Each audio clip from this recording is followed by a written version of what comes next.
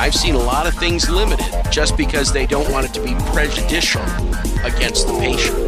Do reasonable physicians have a right to a difference of opinion? And I think that they do.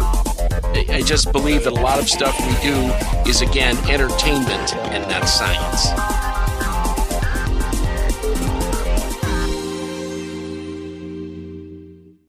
Hello, good morning, and welcome. Rick Bucata here. July issue of Risk Management Monthly with Dr. Greg Henry on the line.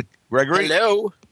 And we have Dr. Greg Moore on the line, our guest who's been with us 2 or 3 times now. Greg, welcome. Morning. Greg's up in Madigan, Washington, and we're going to discuss a paper that he and a colleague did, which I think is, just by the title alone, we have to do it. We had no choice, Greg. Yes. The title is Defense to Malpractice, What Every Emergency Physician Should Know. And it was written by Michael John Hudson, who is now an attending up there, who, it's kind of bad when you graduate up there. When you graduate from your residency you become an attending, you go to some place like Iraq for your summer. And that's where this good doctor is, apparently. So we hope he stays well. But before we get into the business at hand, I want to personally apologize to Virginia Mangolds and to, let me get her name here, Teresa Campo.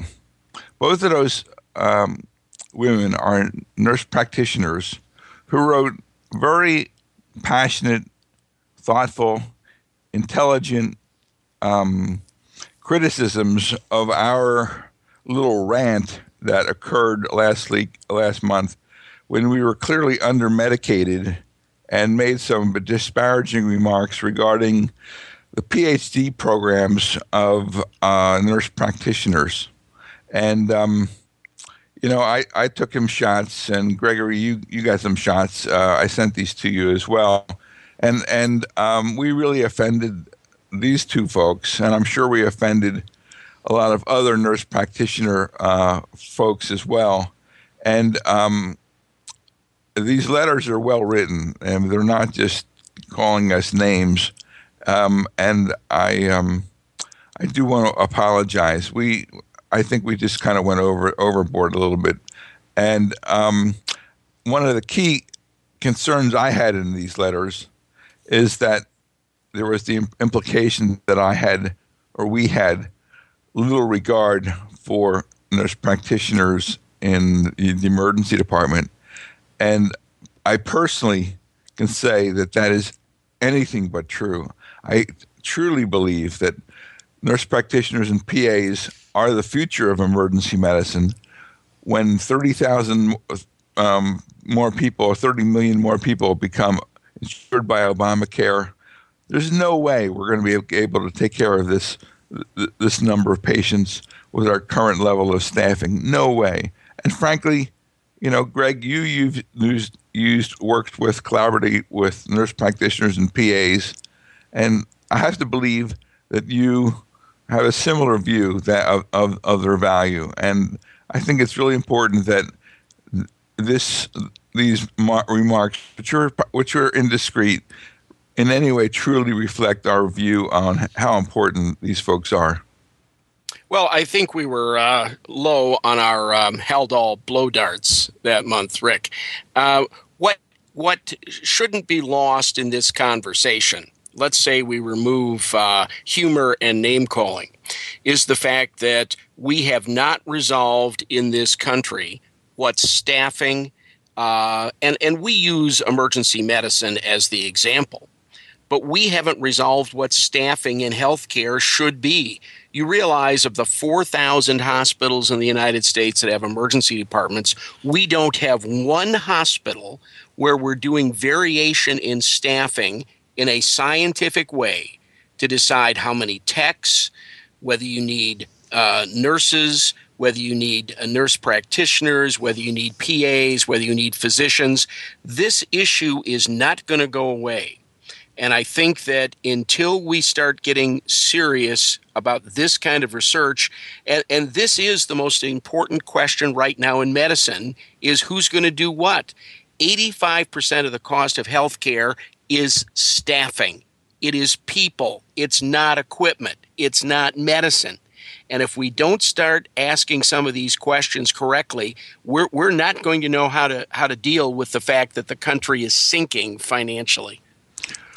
Well, that may be true, Greg, but I think the damage that we did was to cast aspersions on the entire concept of nurse practitioners, at least in the subset of getting the PhDs, that which we were not very charitable about, and some of the people who wrote explanations about the differences and why they do it. And I think we have some legitimate concerns that there is no recertification process for nurse practitioners, just like there is for every other group of clinical providers, including PAs and doctors.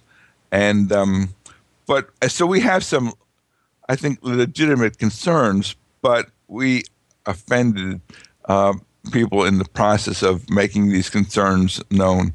So I personally say, Virginia, I am sorry. I will try to be more careful. Teresa as well, and any others of you who didn't write but were offended. With that under the belt, let's move on to Greg's great paper, published in the Journal of Emergency Medicine. Defenses to malpractice: what every physician should know. Now, we've talked about this before, but nobody's really put it together in one spot. We covered all of the technicalities where you may be able to get out of a case, even though you appear to meet the 4 criteria necessary to have a prima facie case against you. So let me introduce Greg. Greg is from Madigan as well. He's faculty up there. He's been there for a long time. He's an MD-JD. And Greg, would you just walk us through your paper? And I've got notes in the margins here about things I'd like to ask on this, but I thought this was a terrific paper. So welcome aboard. Greg, this is probably your second or third time with us. I think it's my third time. A font of knowledge. So, Greg, give us this level of information, because I think that it's definitely above where we generally tend to hover. Thanks. First of all, I'm going to shout out Dr. Hudson. He's the first author on this paper, and he just did an amazingly wonderful job with me on it. He is, I believe, last I did not hear from him, he was in Kuwait deployed, and when you're a resident in emergency medicine in the Army, they say, congratulations, here's your certificate, now head on out to war. So we got to give him kudos. But as you already said, it's very interesting. You think you look at the elements of malpractice, and I should have done this. I didn't do it. They got hurt. Now I'm done. But there's still little tricks you can pull out of the hat, and these are called affirmative defenses. And in the paper, we wanted everyone to know about those. And the first one is called assumption of the risk. And basically, the classic case on that is a patient that kept telling the staff there's a television cord on my floor, and then they tripped on it and got hurt, and then they sued for being hurt. And the court said, now wait a minute, you knew the cord was there and you still tripped on it, and it's sort of your own fault. There was a risk there, but you assumed it. And so that's one defense you can use. I'm not going to do it many times, but was there a duty? Yes. Was there a breach of duty? Yes. You shouldn't have a cord across the floor. And was there harm and causation? Yes. But they got off on the defense of assumption of the risk. And how does this relate to emergency medicine? Lots of times. This is sort of like an informed consent situation, where you may have a patient with a headache who you get a CT and it's negative, and you say, I want to do a lumbar puncture now, and they'll say, and you tell them you could still have a bleed in your head, and they say, well, I do not want a lumbar puncture. And this is a defense then you may use. They knew there was a risk, they didn't want to do it, and they assumed the risk. Likewise with procedures, you say, I would like to do this procedure on you, but there's a risk, and the patient says, sure, go ahead. If things don't go well, one of your defenses could be, even if you didn't do the procedure well, they assumed this risk. They knew it could happen. By the way, if this happens, and Greg, I've been involved in a lot of defenses which have used that assumption of risk question. The thing that bails you out then is that chart better show that this person had reasonable capacity, ability to make the decision, and you've actually presented the ups and downs of this situation. Otherwise, that may not fly in court, and there's no 100% here, but you want to put yourself in the best possible position. Right. This is pretty synonymous with informed consent. Guys, I remember when our insurance company a bunch of years ago said, we want you to have consents for, and it listed a whole bunch of procedures, lumbar punctures and blood gases and all kinds of procedures for which we never used to have formal consents. And we thought, no, we don't want to do that.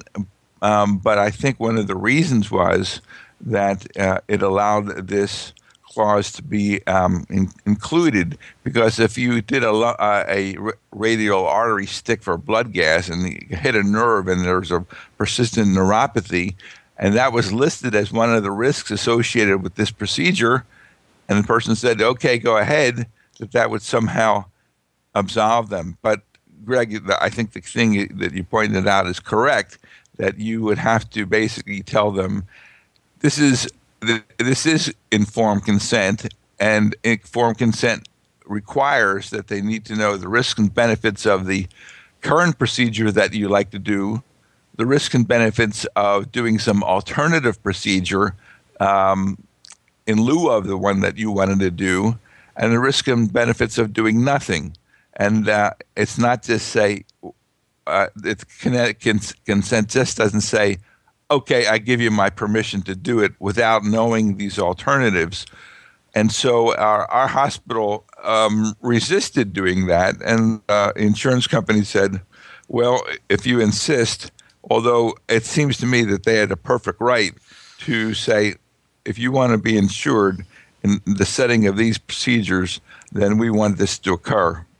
I want to make sure that people understand what we're really talking about is not informed consent. We're talking in most cases about informed refusal. If people are going along with the program, it's kind of assumed we've talked to people about things. It's when they don't want to do something that we want them to do is about the only time I ever see the lawsuits. Informed refusal and informed consent are two sides of the same coin. But a lot of the legal cases also will come from doctors who have, Dr. Quack's method of doing this, and the patient says, "Yes, I want to do that. Give me the IV mayonnaise," and then things don't work out. Then the defense is, "Hey, we talked about this. They knew that this was just something I invented, and they wanted to try it." And then I'm going to use assumption of the risk as a defense. Right. You do give some examples in your column of things that help clarify this concept. Moving on, I think there's some more we could get out of that assumption of the risk. I think we think there's anything else here, Greg, that we ought to go through. Okay. Nope. Then we're moving on to a good Samaritan, out of hospital or in hospital actions or in airlines. The Good Samaritan defense, I think, is one that most people feel that they are familiar with. And it started from the law's general feelings that we have doctors out there on the highways and people getting hurt, and we don't want them to just drive by and not stop because they are afraid of malpractice. So the idea is we want them to stop, and if they stop, we're not going to hold them to the standard that they would have otherwise. And so the Good Samaritan Act was enacted in most every state, and there's elements of every part of law. There are requirements, a bundle of requirements that have to be filled. And for the Good Samaritan, what has to happen is it has to be an emergency, that the person voluntarily tries to help, that the patient accepts the help, which usually they're in a bad situation, so it's just implied, and that the doctor does their best and they get nothing in payback. Those are kind of the elements. The question and the reason we wrote about it here a little is the question happens, what about in a hospital? When we're not by the side of the highway, is the doctor going to be liable if they provide substandard care? And most of the states, and it's something we all need to know, most of the states in the hospital, you are not allowed to use this defense. There's many cases, and examples are there's a lot of them are OB cases where there's a sudden delivery or a sudden problem, and someone runs up and tries to help, and there's a bad outcome, and they will often let the physician off. Or I know of an emergency case where they kept calling the trauma surgeon and he was not available, so another trauma surgeon stepped in and things didn't go well, but they let that trauma surgeon off on the basis of the Good Samaritan. So when you're in the hospital, cases go both ways. You really, if you can, should get a hold of your state law to know where you stand. By the way, most of those cases don't deal with the emergency department, as Greg Moore will attest to here. There was a very famous case in Illinois where a patient was doing badly. The nurse grabbed a doctor in the hallway, brought them in, and it just so happened that the patient had not been given 10 units of insulin, but had been given 100. And the doctor's doing his best to figure this out. The patient did have some neurologic damage. They went after the doctor, and he did win on that in that, and the theory of law was he had no previous relationship or obligation to help, and he did it because he was the only person standing in that position in that moment in time. And I think for most emergency docs, we need to summarize this, that you sort of do the right thing no matter where you are, and we'll get by with it. By the way, a lot of states have bills pending. State of Michigan has one, SB 110, which gives a different standard of care for emergency treatment. Now, that didn't come about because of emergency medicine. It really came about because of cardiology, orthopedic surgeons, all those sorts of things. You want those people to come in, even if they don't know the patient, so that we can get the care we need for our patients. And so this covers a lot of territory and a lot of people at this moment in time. So some of the issues are great. You run up to an OB floor and you're not an OB doctor. You're really not in your area of care, but the Good Samaritan often will protect, like the trauma surgeon who took the patient to the OR. He's totally within his normal environment and things don't go well, but he was still provided protection because he didn't have a duty. He was voluntary. He didn't charge for it, which is a big key. You can't charge for it. And, he wasn't just woefully or wantonly negligent. So a couple caveats are, if you have a group that contracts to provide in-house emergency care, then you have charged in advance, or you are getting some compensation in some way, and you're not going to be able to use this law. Greg, in that regard, I was going to ask about that because we had to go to in-house emergencies. We were not, there was no dollar compensation for it. We could bill the patient if we elected to. And that was our option. And if we elected not to, that was okay too. So when you wrote that it's implied that if you agree to that as a part of a contract that you are being compensated, is that really generally the case, even if there is no compensation as best as you can determine? So I wouldn't call myself an expert on this, but if you don't charge, you have a much better chance of having sympathy in the courts. A lawyer from the other side is going to argue your compensation was you might not have got this contract if you didn't say you would do this Yes. for us. Mm-hmm. So By the way, that's what they're going to argue. we changed our contracts to say we would respond as would any other physician on the medical staff in a good Samaritan manner. And that wording was worked on extensively in the contract as any other physician under a good Samaritan sort of standard, as long as the conditions of the emergency department allowed us to do so. What we didn't want to do was guarantee that we could be two places at one time. We couldn't be in the emergency department handling an airway and be expected to be called up to handle something on the fifth floor of the hospital. I know a lot of this deals more with smaller and rural hospitals, not in huge mega medical centers. But in smaller hospitals, this is an issue, and it should be looked at carefully in the contract.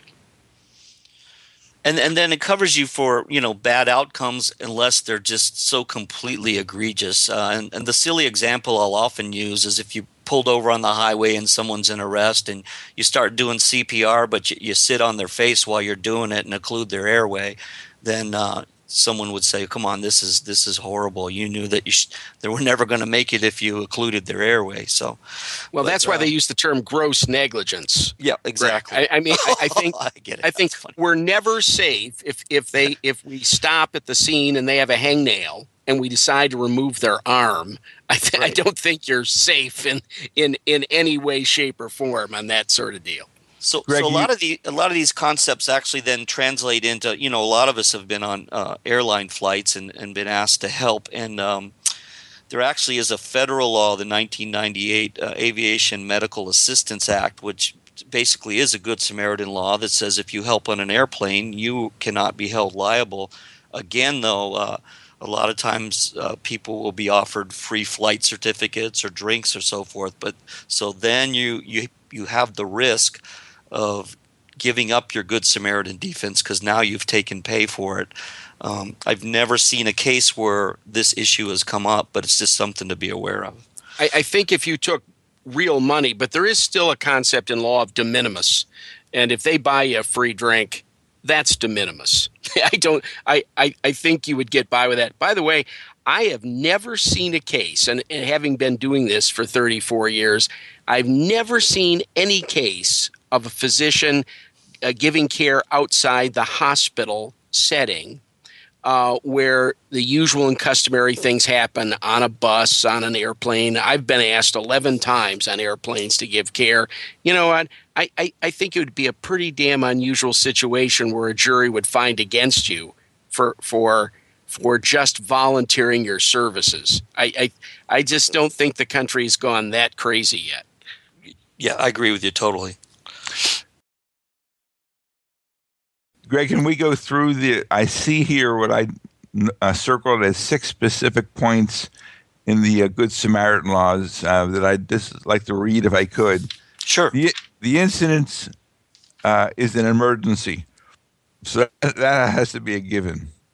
I guess there are things that are not emergencies that, like a nursemaid's elbow that says, this will keep, go to your doctor kind of thing. The act of rendering care is voluntary. You're not obligated, as we are in some of our hospital contracts. And Greg, you brought that up over and over again, that you can't be two places at once. And if you obligate yourself to, you're not doing yourself any favor. The third point was the person receiving care accepts it, and that's pretty likely to happen. The fourth is the care provided is in good faith to help this person. Fifth, the provider receives no reimbursement for care provided. And then in the airline part, you said that care could be as subtle as, getting a first-class seat or a pass or a drink or something like that. But then again, there's been no case law in that area. And the care cannot be grossly negligent. And that's a recurring theme in all of these laws. Grossly negligent comes popping up over and over again. And in your paper, you give an example of somebody who is in a trauma case who has a knife stuck in their chest, and the emergency doctor removes the knife, and we know that's considered to be grossly negligent in terms of potentially exsanguinating the patient, and that would be considered. You would have avoided the Good Samaritan provision of your defense. Right, right. So those six things are called elements in law, and like malpractice has the four elements, and those are the elements for the Good Samaritan defense. Each concept will have its requirements to be utilized in a court.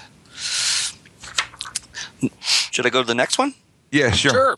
Yeah, the next kind of section is one that comes up a lot. It's called contributory negligence and / comparative fault. They're kind of kissing cousins, but contributory negligence is when the patient or the plaintiff does something which sort of helps cause more harm or causes a big part of the harm.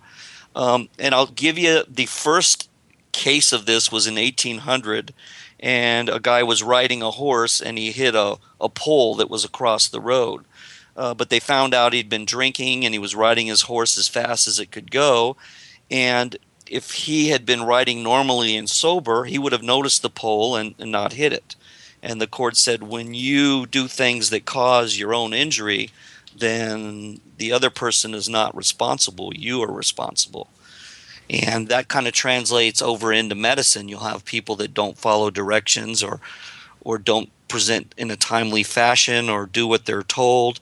And then you can use this kind of a defense, contributory negligence. The one example that really related to the ER was there was a patient who was Rh negative, and a pregnant patient with a threatened abortion, and she knew she had gotten Rogam in the past, and she didn't tell anyone, and she didn't get Rogam on this instance, and then went on to have problems. And they brought into court that, you had this information, you knew it, you were aware of it, you didn't share it, and part of the bad outcome is your very own fault. So sometimes, Greg, we use that in the defense.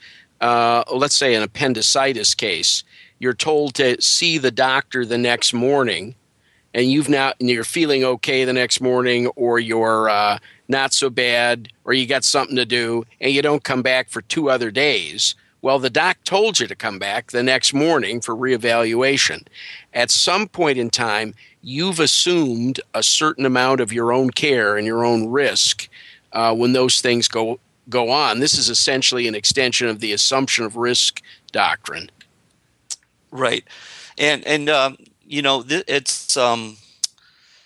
it's tricky when you actually get into courts. You want to use this. You want to point out that they didn't, when they didn't do what you told them to do, or they didn't follow directions, take medicines that you told them to take, then it's pretty easy to bring it in. But sometimes it's a difficult defense to bring in because there was a bad outcome, and you say they should have called EMS and now they're dead. And juries, they're usually lay people. They don't understand medicine. Sometimes they'll get in the patient's mind and say, well, I'm not sure I would have known what to do in that situation either. So if you stand up and kind of implicitly say, the patient was an idiot or the patient was stupid, juries can react negatively to this defense. So you gotta present it in a proper fashion sometime to make it work. I've seen that a lot of times where they want to talk about the basic structure of who this person is and what it's like. And sometimes the judge will not let certain things into evidence, i.e., it's not necessarily important that they were doing time in jail at that point or that they're currently under indictment, all these various things. I've seen a lot of things limited just because they don't want it to be prejudicial against the patient. Right, and that's that goes into the rules of evidence and discovery, and you can't bring in things that don't apply about a person's past that might give a negative connotation unless they open the door. So if someone says, well, I'm one of the smartest physicians on staff, and then you realize they failed their boards, you could not tell the jury they failed their boards twice. But if they say, I'm one of the smartest guys around, they've opened the door for you to bring that in. Yes. Greg, this contributory negligence and comparative fault, I often find that they're viewed as confusing. Is it not that in contributory negligence, it's an all or nothing kind of thing, and the states determine if you're 51% guilty of causing your problem, then you have no claim, or 50%, then you have no claim. This is not the situation where they adjudicate partial blame and partial payments. This is an all or nothing concept. Is that more or less true? Yeah, that's perfect.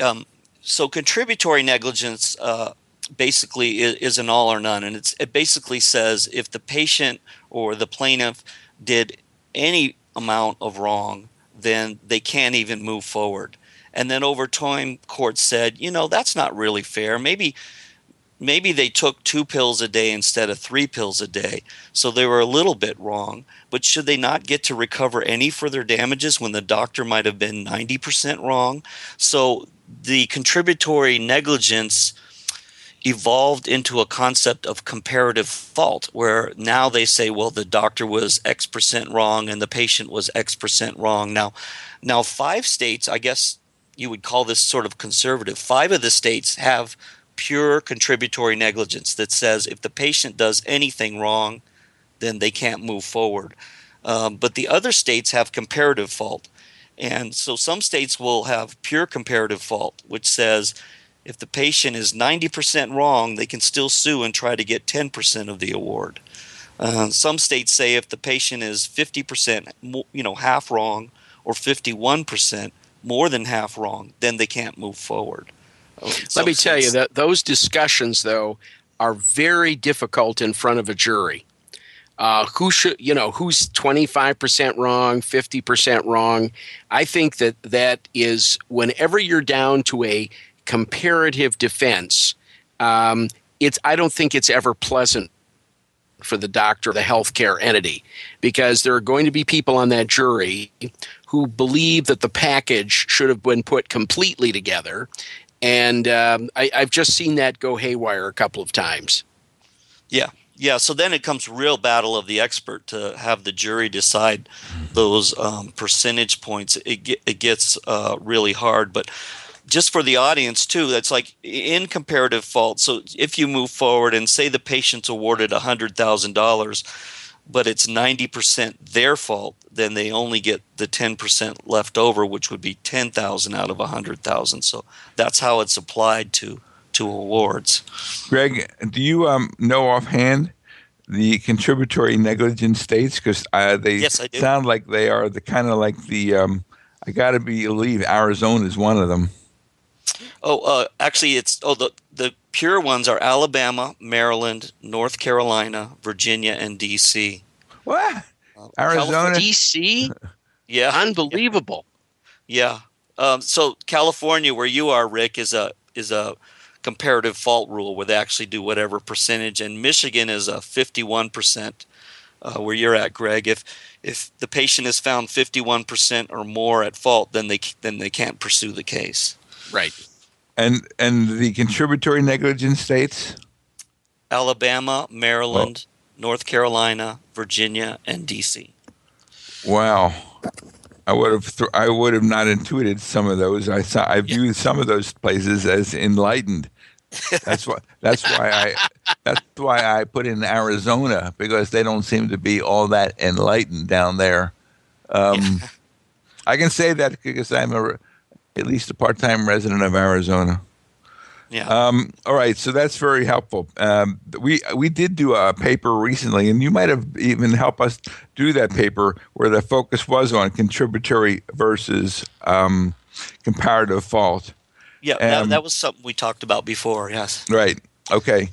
Let me see if I've got any notes here. Yeah. You mentioned the Rogam case. Right. Certainly, there must be some obligation on the part of a physician who knows a person is pregnant and is a candidate to ask about their RH status, or not even ask about it, to determine their RH status. So it seems that guy really skated free there, simply because he did not ask and she did not tell. Right, right. That case was from a while back, but it was just a nice illustration of how you can use this defense. Another one that the way it's often used is, a patient has a test and they need to be contacted for the results, but they've given you the wrong address or phone number, and then their cancer goes on or their sepsis goes on to cause a bad outcome. Then you're going to use this defense. It's like, hey, if they're not going to give me the right phone number, uh, you know, um, what can I do? And Greg, I've seen that fought out a half a dozen times. And I bet if we went through all of the addresses and phone numbers in all of our databases, how do we know the patient gave them a wrong phone number and we didn't transcribe that number? One of our people didn't transcribe the number incorrectly. I've right. seen that a couple of times where it would have been the last number is 6 instead of 9 sort of thing. Whose fault is that? And then I think the other reaction was when you couldn't get them at that phone number, what did you do? Did you send them an email? Did you look up their phone number in the phone book? Did you do these various things which a reasonable person would do who cared about the patient? Yeah. The majority of emergency department cases that will use this is most often with kind of follow-up care things. You need to come back and get this checked. You need to get this test followed up, and then they don't do it. And in the world of medicine, a lot of times it's patients like diabetics who continue to smoke and not take their medicine and then have an outcome, and the physician will say, well, they were not doing what they were told to do, and it's not my fault. I'll tell you, this is going to be a huge expanding effort because they're not only just doing congestive heart failure patients by phone and asthma patients by phone. There's a huge paper and a series of studies out by Greg Larkin that talked about phone management of depression and getting in contact, and the computer actually talks to the patient, or it sends them texts. How are you doing today? And they get to answer on their cell phones. This area of communication contact, I think, is going to become worse and not better at this point in time. Yeah.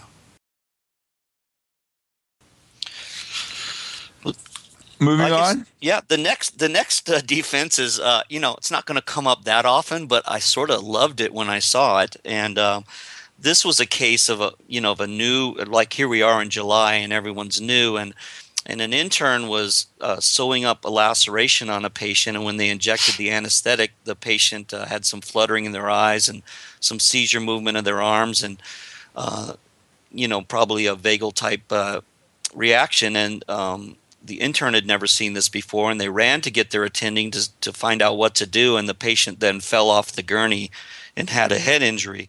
So when you look at malpractice again, was there a duty? Yes, it was my patient. Was there a breach of duty? Should you run away when your patient's sick? No. Was there harm, head injury, and was it your fault? Yes, the rail was down, you ran away, and you didn't stop them. So it looks like you're sort of hosed there. But they used a unique defense called the sudden emergency defense. And that's a real legal defense. And it says that, people don't usually behave reasonably when they're in a sudden emergency. It's most often in car accidents where someone gets hit and then they may press the gas and hit another car. And their defense, well, of course I wouldn't hit the gas, but I'd just been hit myself. And so in this case, they used the sudden emergency in the emergency department defense, which I thought was kind of creative, and were able to get off the hook on that. So it's creative, but I want to be as fair as I can to the plaintiffs here. If an emergency department can't handle emergencies, who can in the country? Yeah. I mean, where are you supposed to go to know what to do, to put the side rail up, to yell instead of leave the side of the patient? When you kind of put some of these things together, and I'm as conservative as they get on all issues, but the plaintiff may have an intelligent question being asked here. And Right. I wouldn't hope that every jury is going to take that one. Yeah. Now, this kind of crosses over, but on another. So, how would this relate to emergency medicine? Well, one thing would be like, say there was disasters, and you're confronted with like a sudden, overwhelming kind of emergency situation. And yes, you're in the emergency department in your normal environment with your normal skills, but this sudden, massive emergency might cause you to not behave the way you would with a single patient.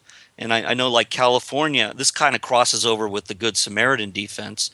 And I know California has a law that protects emergency physicians, but you could see where, this defense is possible in some situations where even you, as the emergency physician, are kind of overwhelmed with a sudden situation and might not do your best if things were calmer.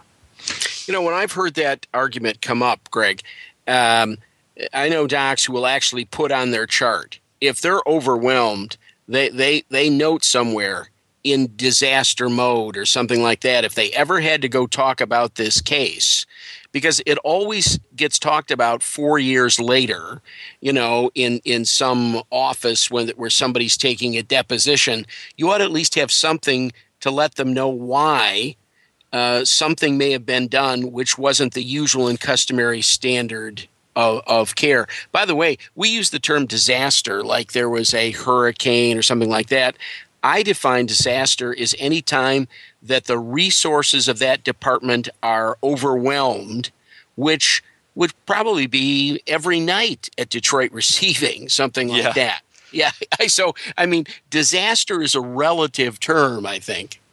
And my view of it is if in fact disasters happen at your hospital every day, that it would certainly dilute the ability of your group to say that's why we acted in such a way, because basically you have a department which can then be challenged in terms of its level of staffing, the level of backup, what contingency plans have been developed, because this is not a quote-unquote disaster in that it is viewed as a rare event.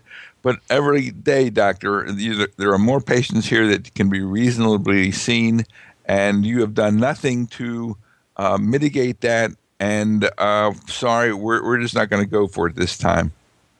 Right. Yeah, I think there are things the public will handle as a disaster.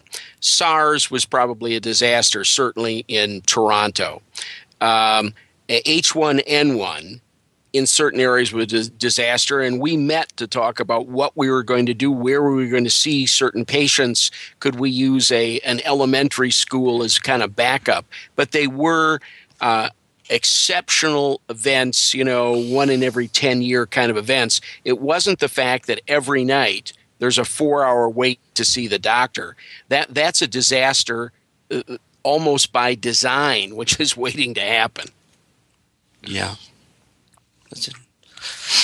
Greg, anything further on this element? I think that defense is not going to come up a lot. I thought it was kind of interesting, and I wanted people to know that it's out there, that it's a very accepted legal concept that when you're in a sudden stressful situation that you're not expecting, you're not necessarily expected to behave completely rationally. You also mentioned, Greg, that if one of your emergency physician colleagues comes in to help, but was under no obligation to come in to help, that it may apply there as well. Right. But that would be more under the Good Samaritan defense. I had no obligation. But if they had no obligation to come in and they came in, let's say, for 4 hours, and they sent bills for those patients, that would negate any Good Samaritan at that moment in time. They came into work in their usual and customary location, doing what they hang out shingle to do, which is see patients. The charge is the key. For a Good Samaritan, you have to have all 6 of those requirements, and one of them is no charge. So Exactly. Once you charge, then you can't use any of the defense. Mm-hmm. All right, moving on. The next one is a respectable minority. And this concept is that, just because you're not in the majority of physicians in doing something or practicing some way doesn't mean that you are not doing the standard of care. In other words, the standard of care isn't just the majority opinion. You could be one of the few and not be held liable just because everyone else does it this way. Now, the classic case is a neurosurgeon and who treated vascular insufficiency with Premarin, female hormones, and had a patient that then a male that got large breasts and lost his sexual desire, and he sued. And this neurosurgeon was in Nashville, and he was the only one that gave hormones for vascular insufficiency. And but then he used this respectable minority rule. Even though he was the only one in Nashville, there were many neurosurgeons out in San Francisco that were doing the same thing. And so, he got off of this case because he was a minority, but it was a respectable minority. Other learned and educated and solid physicians practiced that way as well. So obviously the respectable minority can't be one. You can't be the only guy doing something and be a respectable minority. But it kind of takes away the. Well, Greg, we've talked. Go ahead. Yeah, we've talked many times on this program about the Daubert v. Merrill Dow challenge, which says that when junk science is presented in court, and I mean junk science, that there is a reasonable challenge to experts who have junk science. And so if 30% of doctors do it one way and 70% do it another, that probably means that there's no 100% answer. We were this year in the EMA courses talking about reduction of shoulders. We must have presented 5 different techniques, all of which are currently in use, which means it doesn't matter whether the one you use is the most common used. There's a respectable group of people who use it. It's not junk science at that moment in time. Does the Merrill Dow Daubert question have anything to do with this? That's a little more of an evidence question, and that case kind of came into not allowing junk science as you've talked about. It has to be validated and real to be, you can't have an expert getting up there and just kind of blowing BS that's not really scientifically validated. It has to have kind of a reality to it. So that's kind of what that goes after. The example I give of how this might impact emergency medicine is, say you're in an area like pulmonary embolus. Some people are treating that as an outpatient. I don't think the majority of us are, but some are. And there's a fair amount of evidence saying in certain patients that's okay. So say you treated a pulmonary embolus as an outpatient and things didn't go well. This is the kind of defense you might say, well, yeah, most people don't do this, but I have a lot of reasons and a lot of evidence, and I feel this way, and other people that are educated feel this way as well. And so you could see where that would come into play. It's just basically saying you don't have to be in the crowd to be practicing appropriate standard of care medicine. This standard seems to be one where you can challenge the quote standard of care, saying that other people who are respectable and there's some reasonable number of them do something differently. So the battle of the experts becomes what is this? What is the standard? Did you breach the standard? And your response is, well, there are multiple standards that have been adopted, and I followed this one. I think that's the point, Rick. That there are lots. Oh, go ahead. No, so that the court actually, a quote from the court is that this physician chose a mode or form of treatment which is reasonable and a prudent member of the medical profession other than themselves would also use. So, in other words, it's basically saying because you're a minority, you can't be picked on. Right. So then a very similar concept is called two schools of thought. And a lot of times we get in a place where we had a duty, maybe we didn't do that good, and there was harm as a result. The easy example would be sometimes you're faced with choosing an antibiotic, and you pick one, and the patient dies, and later the culture grows out something that another antibiotic would have cured. But when you're there, some would have chose medicine A, some would have chose medicine B, but you're there and you have to make a choice. And just because you made the wrong choice in hindsight doesn't mean that you're negligent, because there was two schools of thought. Chemotherapy is another example. I have to choose a chemotherapy regimen for this cancer. You're going to have experts come in and say, well, if you would have chosen this other chemotherapy, they wouldn't have died. This is a defense you can use. One interesting thing is, I did see a case in emergency medicine where someone tried to use this for a missed appendicitis. And they said, well, there were two schools of thought. One thought was to call the surgeon and get a consult, and the other thought was to discharge him. And I discharged him, but that was just one of the schools of thought. And the court said, no, it doesn't work like that. You can't use this to defend every bad decision. Well, there's one part in here that certainly sounds like it was made for TPA. There's a quote in here that says, a medical practitioner has an absolute defense in a claim of negligence when it is determined that the prescribed treatment or procedure has been approved by one group of medical experts, even though an alternative school of thought recommends another approach, or it is agreed among experts that alternate treatments and practices are acceptable. So this is kind of like the battle of the bands here, where American Academy of Neurology says, yeah, this is what you're supposed to do, and other organizations say, well, not so quickly. Although my understanding is that the ACEP position on this has become progressively watered down. Yeah. Well, yeah. I think, though, Rick, that you are going to have to take each individual case as it comes along. After all, now it's 4 hours and 30 minutes. Where does that fit in? I think that at any moment in time and in any particular case, there are going to be reasonable arguments in either way. The question is, do reasonable physicians have a right to a difference of opinion? And I think that they do. That there are lots of different ways of skinning cats, and we shouldn't get bullied into this. There is only one way to do it, because I think, quite frankly, probably 70 or 80% of what we do in medicine is tradition and not actually proven in good literature and science.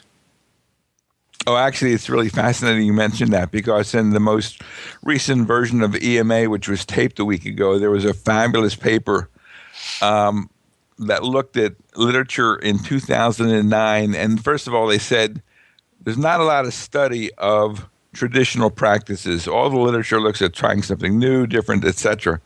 But they found 35 studies in 2009 that looked at traditional practices. And based on the evidence and the review of those studies, half of them were not meritorious, despite the fact that this is what people do, and patients don't get the optimal outcomes and results because it is the customary practices are not, keeping up with current science, those kinds of things. And it was rather discouraging. So, but this paper agrees with you 200% that. That's what's going on. And there's this need for physicians to be willing to challenge, well, does it really matter if we pack a wound? Does it really matter if we give antibiotics with an abscess? So many of these routine kinds of things which are done all the time, but which in fact science does not support. Well, Samuel Johnson, Dr. Samuel Johnson, said it best. He says the principal job of the physician is to entertain the patient while nature takes its course. And I honestly believe that a lot of things we do, give it heat, give it cold, raise it up, let it hang down. A lot of these things have not undergone great scrutiny. And I just believe that a lot of stuff we do is, again, entertainment and not science. Greg, you have a paragraph here that basically says it's not the jury's job to determine which of the two schools of thought on how to handle something are correct, but to acknowledge that there are two schools of thought and that both of them are considered legitimate, and when that occurs, that you've kind of accomplished the goal here of this two schools of thought strategy. Right. And then what you do is you ask the judge to tell the jury, hey, Dr. Moore doesn't have to be in the majority here to be a good doctor. And the court will use words like considerable. If there's a considerable number of physicians who do this way, and they are reputable and respected, then this is okay. Now, the respectable minority can't be one, because then you're a cowboy. But if you can say, and then the law is vague. What is a considerable number? That's where they'll argue in court. I mean, is 5 a considerable number in your community, or is 100 So that's kind of where they'll argue as well. But what you get out of this is an instruction to the jury. Hey, he's not guilty just because most people would have done it this other way. So this is really a case where the experts might say, this is what one expert says, this is what should have been done. Another expert says, this is what should have been done. And it is therefore not black and white. And we could make the case that either could have been done. And if either could have been done, you've made this case. Yeah. So let's just go back to my PE example. You might have some expert say, look, here's several papers that show that 95% of PE patients are admitted. Therefore, you discharged yours, you're in the 5%, you're in the minority, you're not doing it right. This defense would say, no, just because you're in the minority and you're one of the 5% who discharge them, you have other respected, intelligent, and a considerable number of physicians who do the same things. Then you're going to tell the jury that 95% does not, you should ignore that number.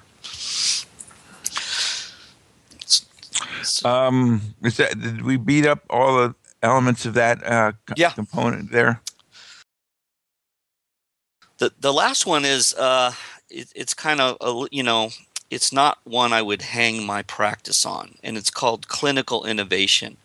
And the classic experimentation. Case, yeah, exactly, because you're experimentation. You're walking the line.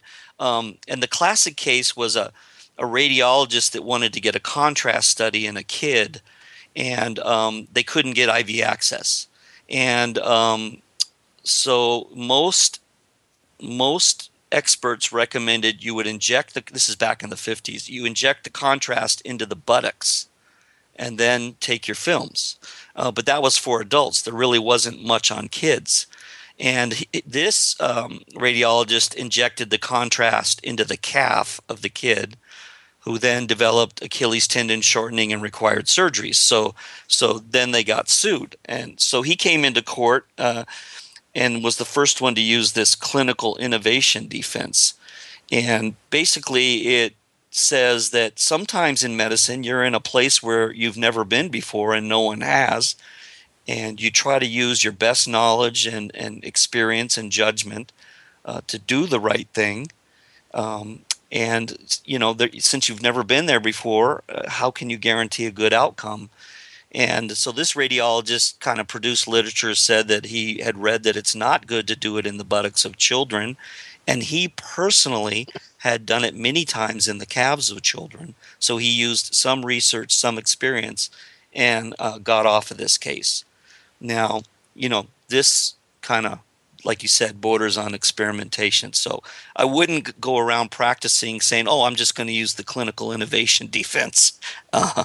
The key, if you're going to use this, is you were only caring and trying to help the patient. You had to do something.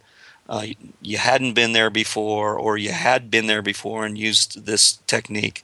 That's when you're going to... This is dangerous territory, Greg. Very much so. Very much so.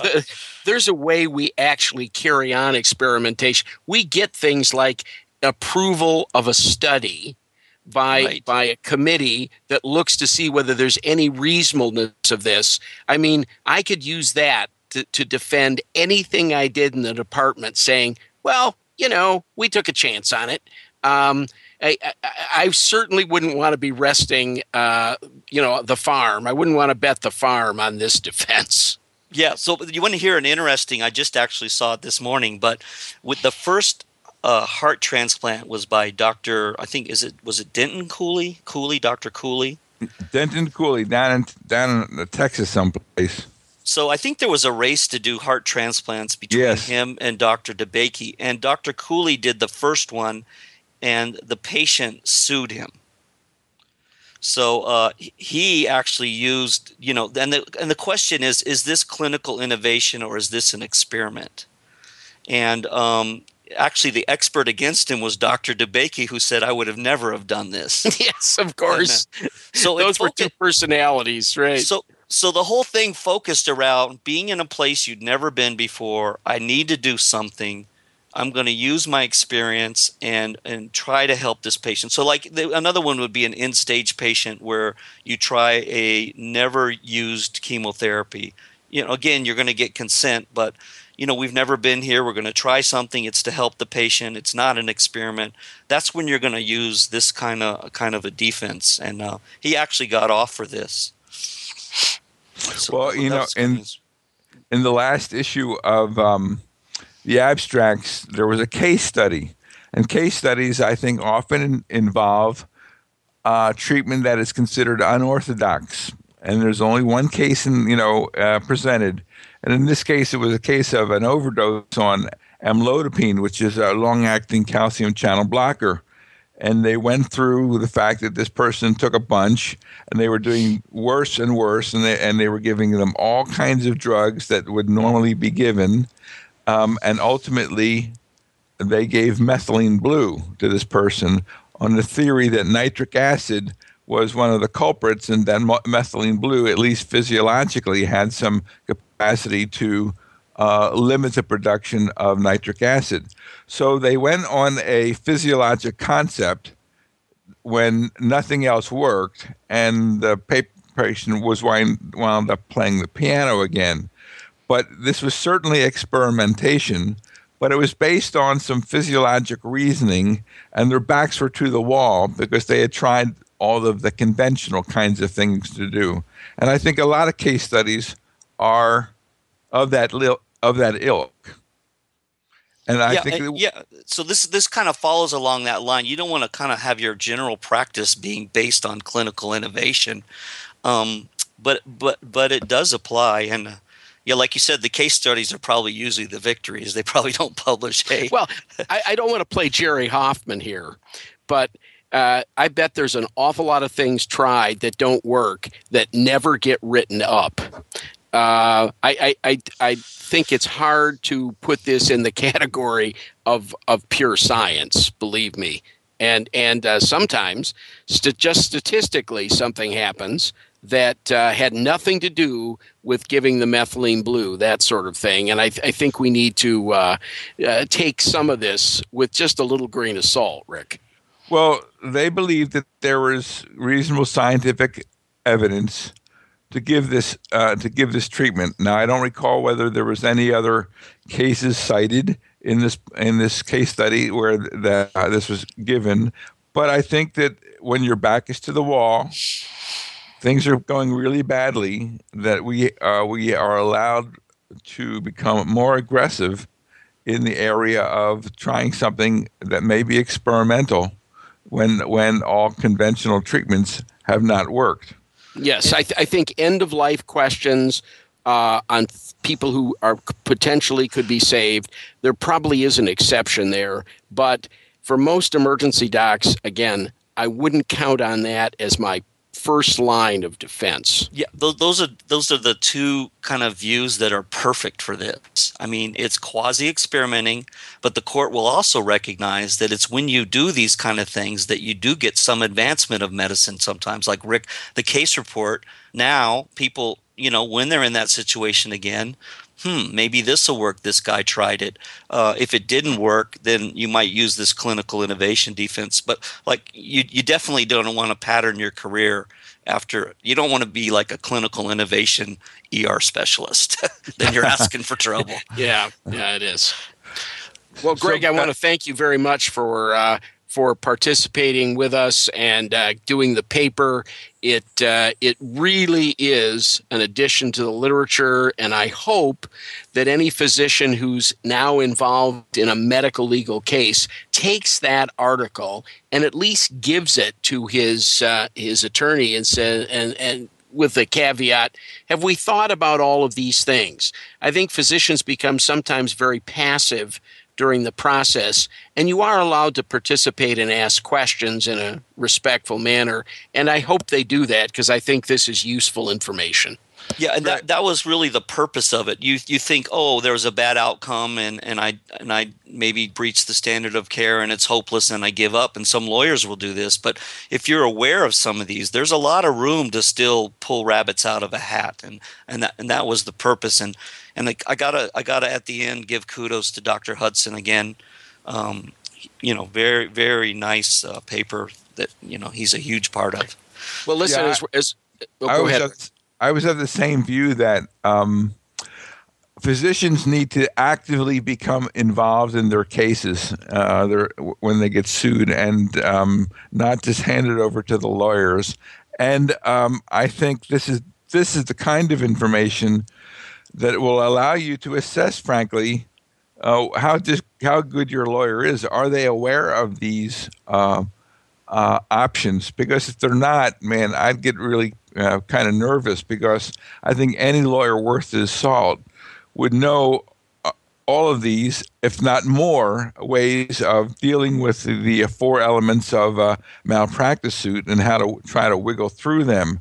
And if you're handing this over to your lawyer and he said, this is interesting, never saw that before, I'd kind of get somebody else. So I really do think, as you, Greg, that you have to actively take a part in these cases. And I think that these lawyers, when you do that, they're going to be appreciative, as long as you don't become a pest about stuff. But the more they can know, the better off I think you'll be.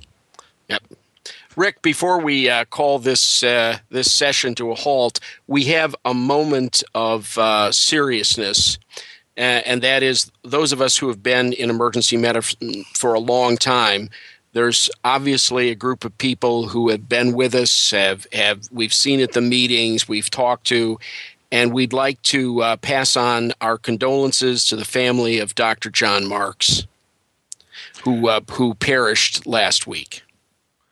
Right, I did get that notice, and Greg, you sent it around to us. I know Steve Cluciello works with John Marks. I sent Steve a note, and Steve basically was crushed by this. Apparently, this was a sudden, unexpected death of a pioneer in emergency medicine. I mean, John was one of the lead authors on the Rosen textbook, I believe. Yes. And which is the Bible of emergency medicine. The Carolinas department, I know for a fact, is one of the most innovative departments in emergency medicine in the country. And although I didn't know John personally, I certainly know of what he has accomplished. And we have lost an emergency medicine giant. And I too wish his family the best. This was a very sad event. Wine of the month. Again, I have been on my travels, and wherever I go, we hear more comments about wine of the month than we do any of the actual medical legal issues we present. And I would point out to you that occasionally an article comes out, which is absolutely spectacular. There's a retrospective view of the 2002 Napa. Again, we're talking about USA, California wines, where they went back and looked 10 years later. How did the 2002s do? I want to point out that two of them are considered as good, and this is by Parker, who is, I consider, as good a wine expert as there is in the world, says that there are 200-point wines. The Madrona Ranch proprietary red wine, Napa Valley, $350 a bottle, is 100. Now, the important thing is, in his review of these wines, you can get for about a tenth that, in fact, a 12th of that, Coho, C-O-H-O, the 2002 Cabernet Sauvignon, that's made in Combsville, California, and it is considered to be a 94. And he says, let me just Parker again, the sleeper of the vintage, an exceptional wine, proud to serve at any function. Less than $30 a bottle you can frequently get this for, and it is considered a 94-point wine. So for those of you who really want a great wine at not great money, this is the one to go for. Coho from, again, the Napa Valley region. I think that's it. I want to thank Greg Moore, who has become a periodic contributor to us, MDJD up in Madigan Army Medical Center. And we have to do our usual shout out there to Maria Hughey and Joe. Come on, help me with Joe's last name. Joe Littner. Joe Littner. They do teaching up there and are good friends and participate in our Whistler courses every year. And they always bring residents with them. Really generous people and very sweet people. So hello to Maria and Joe. And Greg, you got something in the pipeline coming in more of articles that you're can tell us about? Yes, I've. Yep. I'm talking about Greg Moore. I know Greg Henry. You always have something in the pipeline. Yeah.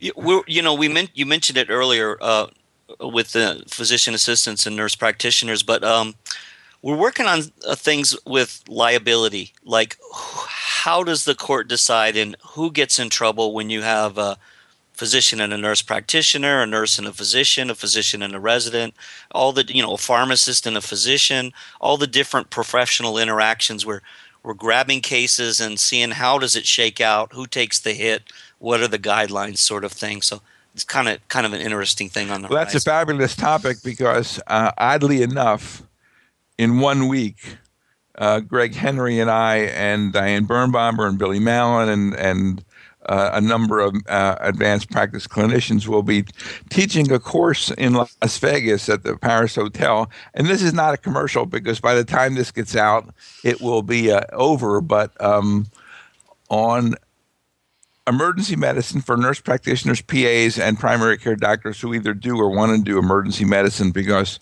we're very concerned that just too much of this is see one, do one, teach one.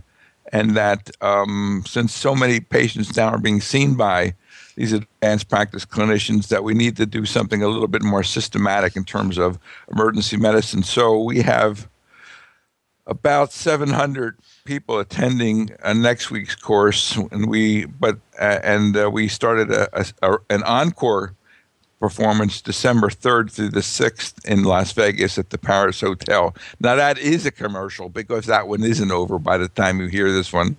So we think it's going to be a terrific course, and I think that there's a great need, and I think this level of attendance reflects that need because, we took the position all the docs had to be board certified in emergency medicine if they're working in the ER, but when you start backpedaling and say, well, what is the training of the PAs and Ps, it gets a little bit more hemming and hawing about what their training is. Yeah. In 10 years, this entire area has changed dramatically.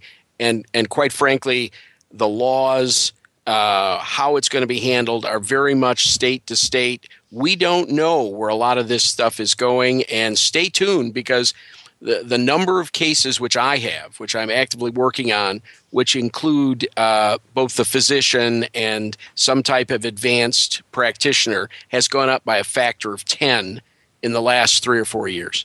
Mm-hmm. Right. And I think the issue, we've done papers, you and I, Greg, in the past, monthly reports, and it all seems to boil down to supervision and communication. In any case, I think that's a wrap for the July issue. Greg Moore, thanks so much for being with us. And we look forward particularly to a paper on the role of non-physicians in getting people into trouble in the emergency department. That would be a fascinating paper, and it is kind of right in tune with things we're interested in right now. And Gregory, you've been a good boy. You didn't say anything to offend anybody this month that I'm aware of. Days early yet, Rick. Okay. Well, you can offend your private folks back there in your office. Guys, thanks very much for listening. This is the July issue of Risk Management Monthly.